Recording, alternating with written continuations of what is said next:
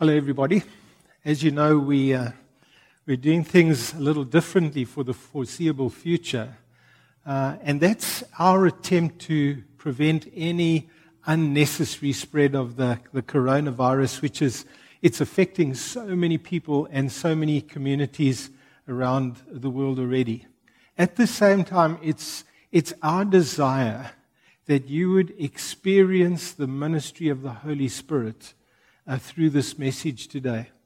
I think more than at any other time, we need to be relying on God at the moment.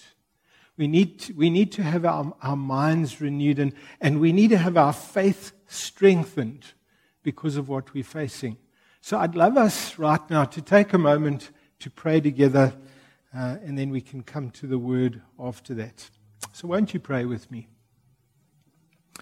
Our Father, we just thank you for this amazing opportunity today under very unusual circumstances to call upon your name, to trust in you, and to rely on you. Father, I pray for a deep ministry of the Holy Spirit through the word today. I pray that people will hear not just my voice, but Lord, they will hear your voice. And Lord, your words will bring freedom. Your words will bring courage. Your words will bring inspiration. Your words will bring hope. And your words will bring faith. And Lord, so we really want to pray today. Help us as we navigate this unusual time that we're going through. In Jesus' name, amen. For those of you who normally worship with us at Connect Church, you'll know that we've been going through a series in the book of Genesis, which we have called Where Faith and Life Intersect. And the reason we are speaking about that is because Genesis has so many amazing accounts of how people of faith navigated what life dished up to them. And maybe this is one of those times when we need to take our faith in Jesus and ask the question, how does this help me to navigate the situation that we're facing at the moment? The account that we're going to read from Genesis today reads like one of those human tragedies we so often hear about in the global village that we're living in. To make some sense of what happens to Joseph, we have to remember that there's a beginning and end to his story. It begins with him growing up in a family where he becomes his father's favorite.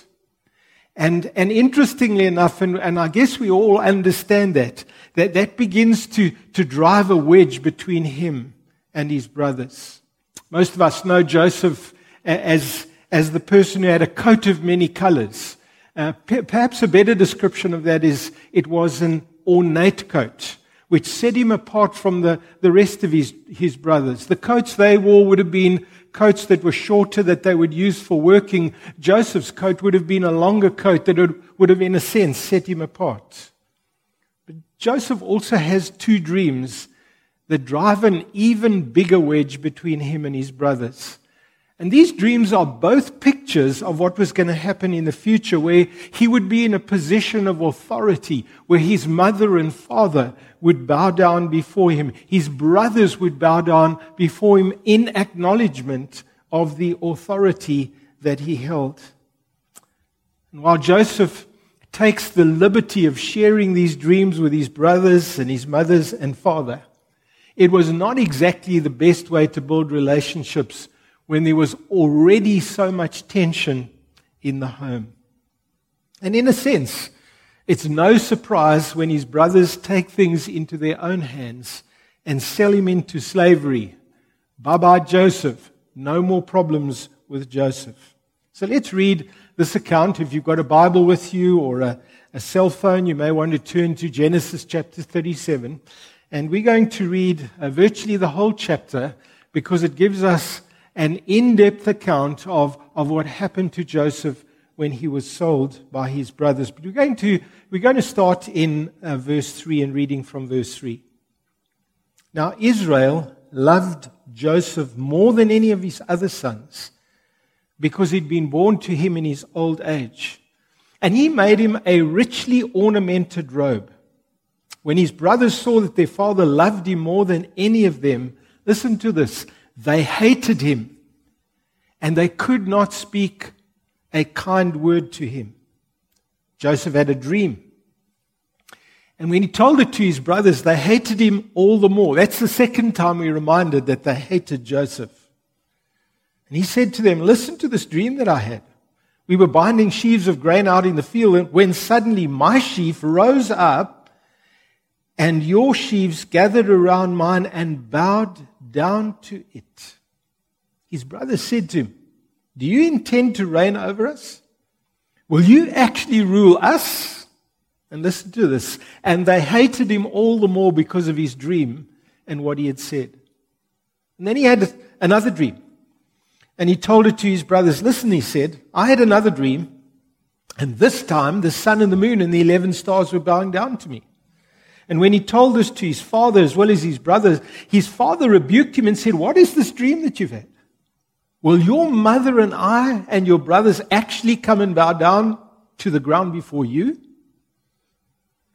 His brothers, the Bible says, were jealous of him.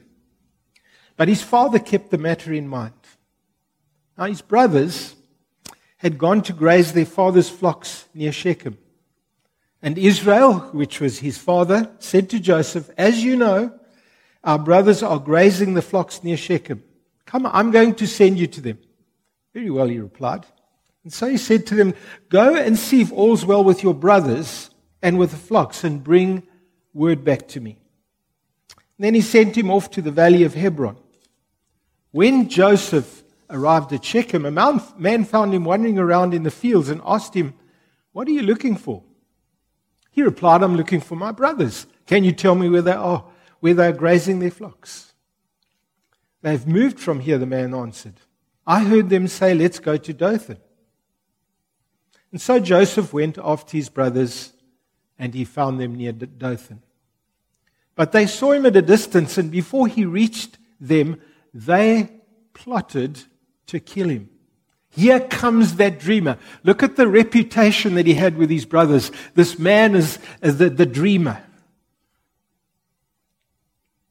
Here comes that dreamer, they said to each other. Come, let's kill him and throw him into one of these cisterns and say that a ferocious animal devoured him. And then we'll see what comes of his dreams. When Reuben heard this, he tried to rescue him from their hands. Let's not take his life, he said. Don't shed any blood. Throw him into the cistern here in the desert, but don't lay a hand on him. Reuben said this to rescue him from them and take him back to his father.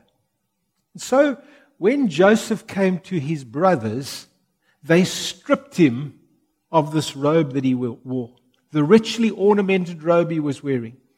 And they took him and they threw him into the cistern. Now the cistern was empty and there was no water in it. And as they sat down to eat their meal, they looked up and they saw a caravan of Ishmaelites coming from Gilead. Their camels were loaded with spices and balm and myrrh, and they were on their way to take them to Egypt. And Judah said to his brothers, what will we gain if we kill our brother and cover up his blood? Come, let's sell him to the Ishmaelites and not lay our hands on him. After all, he is our brother, our own flesh and blood. And his brothers agreed. And so when the Midianite merchants came by, his brothers pulled Joseph out of the system and sold him for 20 shekels of silver to the Ishmaelites, who took him to Egypt. When Reuben returned to the cistern and saw that Joseph was not there, he tore his clothes. He went back to his brothers and said, we found this. Examine it to see whether it is your son's robe. He recognized it. And he said, it is my son's robe. Some ferocious animal has devoured him. Joseph has surely been torn to pieces. And then Jacob tore his clothes, put on sackcloth, and mourned for his son for many days.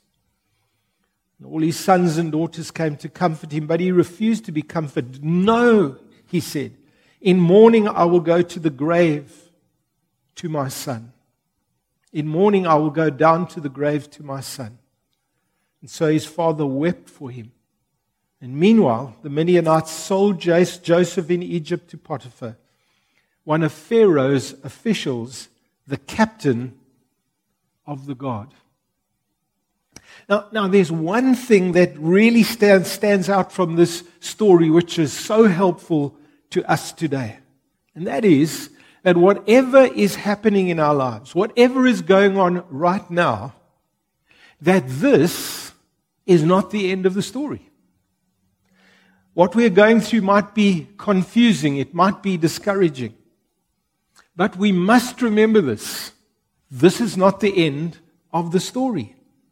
Just about 10 days ago, I met a lady in Pretoria who, after only being married for 3 years, her husband was killed in an accident just before their first child was due to be born.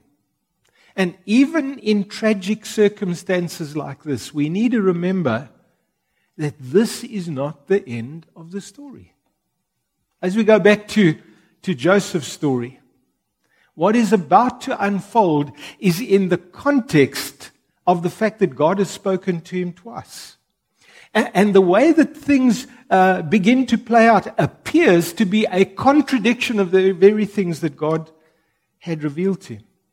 Soon after these dreams, every dream Joseph may have had for his life was shattered. That day, it seemed as though what he had seen in his dream would never, ever be realized. That day, his comfortable world turned into a nightmare when he was sold to some slave traders. That day discovered how cruel people can be and how quickly life can throw us a curveball. I remember some years ago, it was on a Christmas day, when one of our leaders in the church, one of our elders in the church, discovered that he had a cancerous tumor on his bowel, which led to time in hospital and surgery and chemo. Isn't it interesting? It all happened on the day we were all celebrating, and yet he hears this incredibly bad news. There is a message for all of us who are watching or listening today. Whatever is going down right now, that even though we're facing an international crisis at the moment, this is not the end of the story. The end of the story will be written by God if we will let him. For only God is able to redeem what is happening and turn it into something good. Only God can take those curved balls and turn them into something that makes sense again. And only God is able to take our story and turn it into his story where he gets the glory. Even when there have been terrible things that have happened. Joseph's story doesn't end here. It ends in Egypt, where he realizes that God has taken all the hardships that he's endured, all the injustices that he's been through over the last 13 years, and turns them into something good.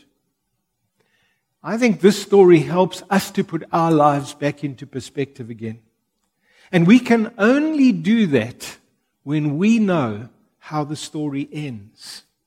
In Genesis 50 and verse 20, and I'll refer to this a few times in this message, Joseph says to his brothers, "You intended to harm me, but God intended it for good, for the saving of many lives, which is now being done." You see, in this account of Joseph's story, this account that we were reading together, we discover that God is with us, even in the most unlikely places and situations. And although Joseph's world has fallen apart, God's still with him, even when he ends up as a slave in Potiphar's house. Listen to Genesis 39. It says, "The Lord was with Joseph, and he prospered." His whole world has fallen apart. We need to remember here was this spoiled young man who was treated differently to the rest of his brothers. He's got this coat that his fathers had made for him. It sets him apart. Everything is perfect in his world. He receives superior treatment. And suddenly it's all taken away from him. And he's sold to what we would call human traffickers today. And he's taken to another country and he's sold into slavery. And being in slavery in those days was terrible. And there in slavery in Egypt, a foreign country, the Bible says the Lord was with Joseph and he prospered. And he lived in the house of his Egyptian master. And when his master saw that the Lord was with him and that the Lord gave him success in everything that he did. And after landing up in prison because he refused to sleep with Potiphar's wife, which is the next chapter in the story, we discover that the Bible tells us that while Joseph was there in prison, the Lord was with him. He showed him kindness and granted him favor in the eyes of the prison warden.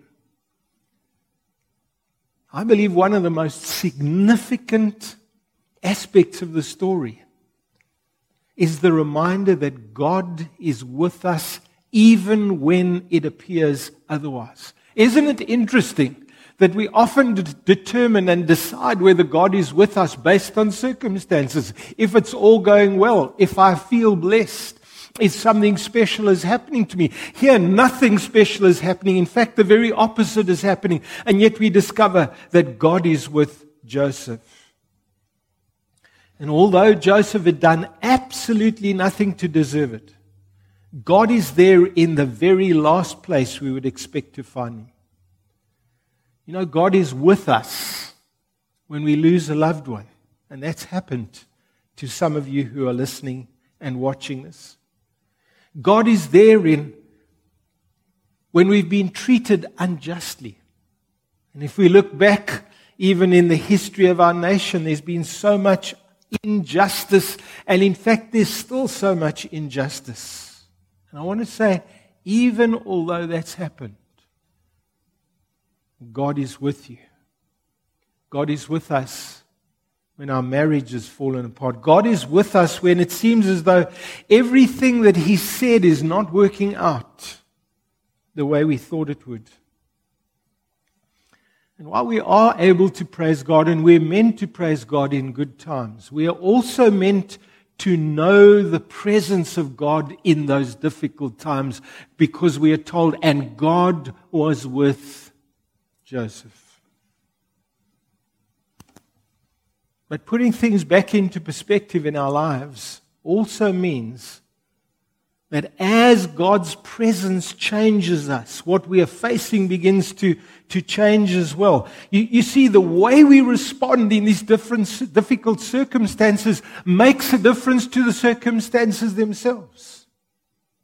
It's worth noting that both Potiphar and the prison warden noticed that God is with Joseph. Something about Joseph was noticeably different in the way that he responded, in the way that he behaved, in his whole attitude. In Genesis 39, 3 and 4, when his master saw that the Lord was with him and that the Lord gave him success in everything that he did. Isn't it interesting? Here is this foreigner, this unbeliever, this man who maybe had no concept and notion of Israel's God, yet he acknowledges that the Lord, Yahweh, was with Joseph. If we go down further in that same chapter to verses 20 and 22, Genesis 9, 20 and 22, it says, while Joseph was there in prison, the Lord was with him and showed him kindness and granted him favor in the eyes of the prison warden. I think it's when we know that God is with us that we are able to be different, to respond differently, to behave differently, to have a different attitude. And when we are different, everything we are going through changes as well. Sometimes circumstances do not change. Things don't work out the way we hoped. And sometimes in those circumstances, we can end up feeling as though God has deserted us, or God has let us down, or God doesn't care what we're going through. And while we would like our circumstances to change, we all know that they don't always do that. But what often makes all the difference is when we change and our attitude is different and our approach is different. And what helps us to change is when we know and when we remember and we remind ourselves and our minds are renewed and the Holy Spirit witnesses with us that God, the God who is the creator of the universe, is with us. I think being able to put things back into perspective is really important, especially in the times in which we are living. I've discovered how my own perspective affects my response to what's happening in life. When my perspective is right and when I see things through the eyes of faith and when I go back to God's Word and when I pray through things, I discover that my whole response to what's happening in my life changes. Because suddenly I'm looking at things through the eyes of faith. Suddenly there's this realization that God is with me. And I'm His child and He's got His hand upon me. And God is with you if you know Him. And His hand is upon you. And He is working out things for His glory. So what has been so helpful is to know that as in Joseph's life, God is able to redeem any situation. I want to emphasize that. God is able to redeem any situation and turn it into something that is for His glory. There are things that happen that are beyond our control. But you know something? They are never beyond God's ability to redeem. Can I say that again just for emphasis? We are going to discover there are things that will happen that are beyond our control, but they are never beyond God's ability to redeem. And it's only as we come to the end of the story, the end of Joseph's story in Genesis chapter 50, that this becomes evident. And the only explanation we are given in the Bible for a prisoner and a slave who was sold by his brothers, lied about by Potiphar's wife, forgotten by somebody that he had helped in prison, and ends up as the second most powerful man in Egypt under Pharaoh, is that God took this tragedy and turned it into something that was for His glory. Pharaoh himself says to his officials, and we read it in Genesis 41, and verse 38, "Can we find anyone like this man, one in whom is the Spirit of God?" Or as Joseph himself says to his brothers,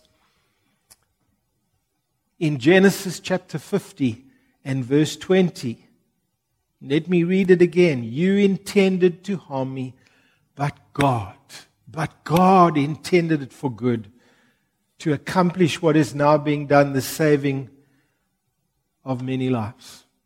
You see, Joseph didn't know how it was all going to work out for him.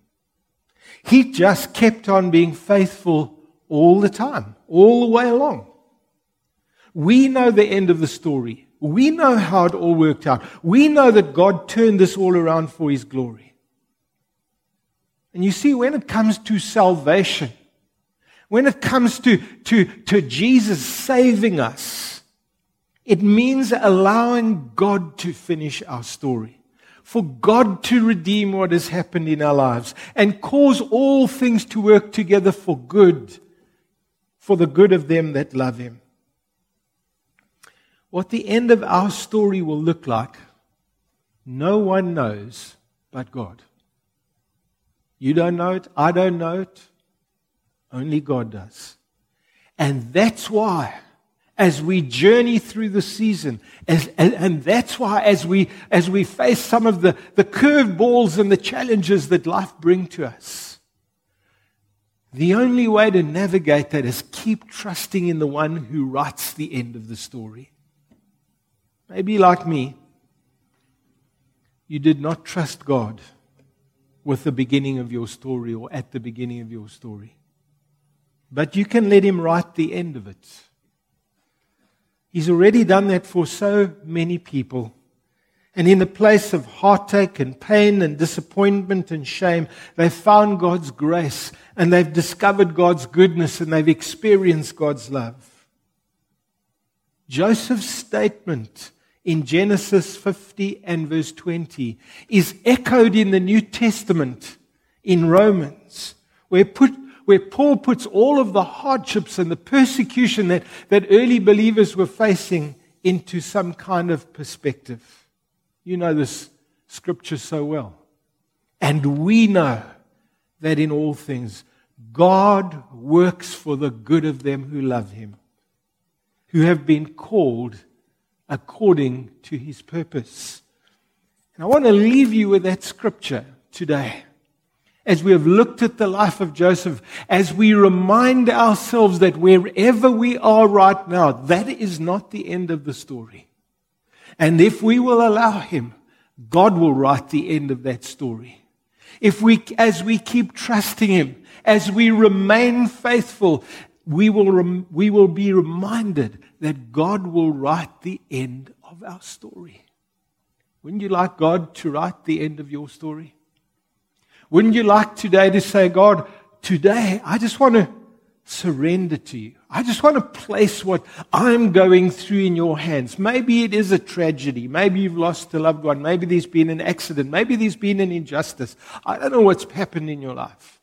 Maybe you've lost a lot of money on the stock exchange. Or maybe you're worried about your finances. Why not let God write the rest of the story?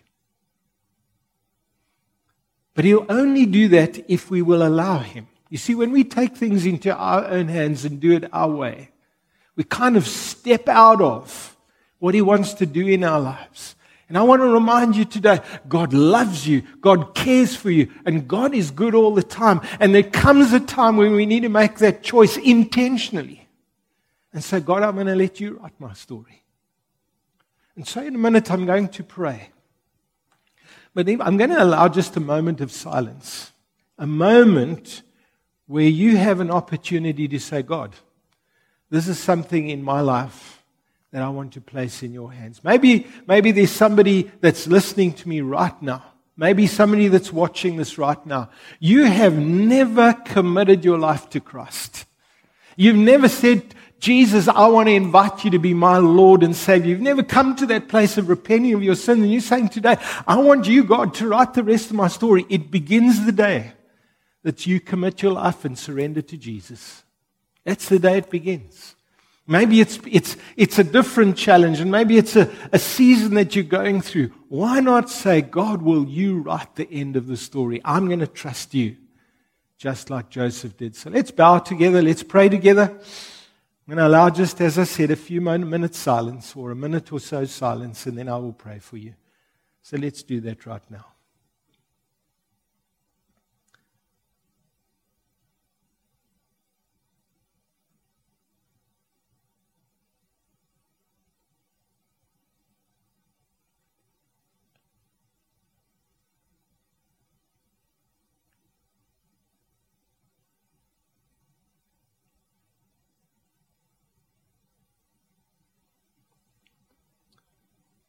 Holy Spirit, I pray,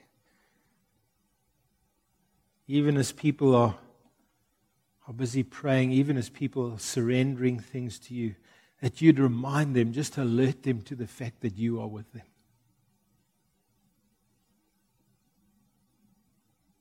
Or there's some people facing fear at the moment. Fear is holding them captive. It's in fact paralyzing. They're concerned about money and family or a business or what's going to happen with this crisis that's going on. God, we want to say today, will You write the end of the story? Well, there are people that are listening to this that right now they're going through a financial crisis. Lord, will You give them the grace? Holy Spirit, will You come and minister to them? And will You give them the grace to allow You to write the end of their story?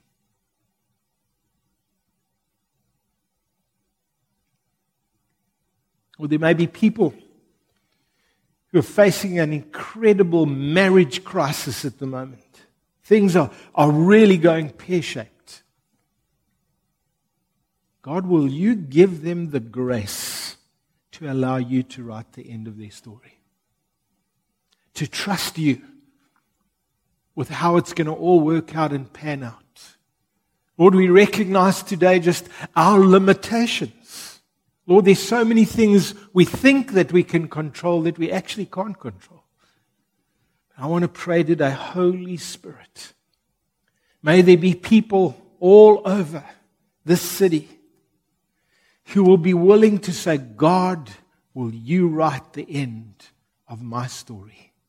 I pray God's ministry to you. I pray that you'd experience the ministry of the Holy Spirit. I pray that courage would enter into you. I pray that hope would arise in you. I pray that your faith would be strong. And that the presence of God will carry you. And I pray that in Jesus' name. Amen. Thank you for being with us. Thank you for listening today. And I want to invite you each week to listen to our sermon of the week. If you go onto our website, simply click on our website and you'll be able to listen to what we call the sermon of the week. It's easy and it's accessible. You simply need to go onto the Connect Church website. May the Lord bless you and may God have His hand on you during this week. In Jesus' name, amen.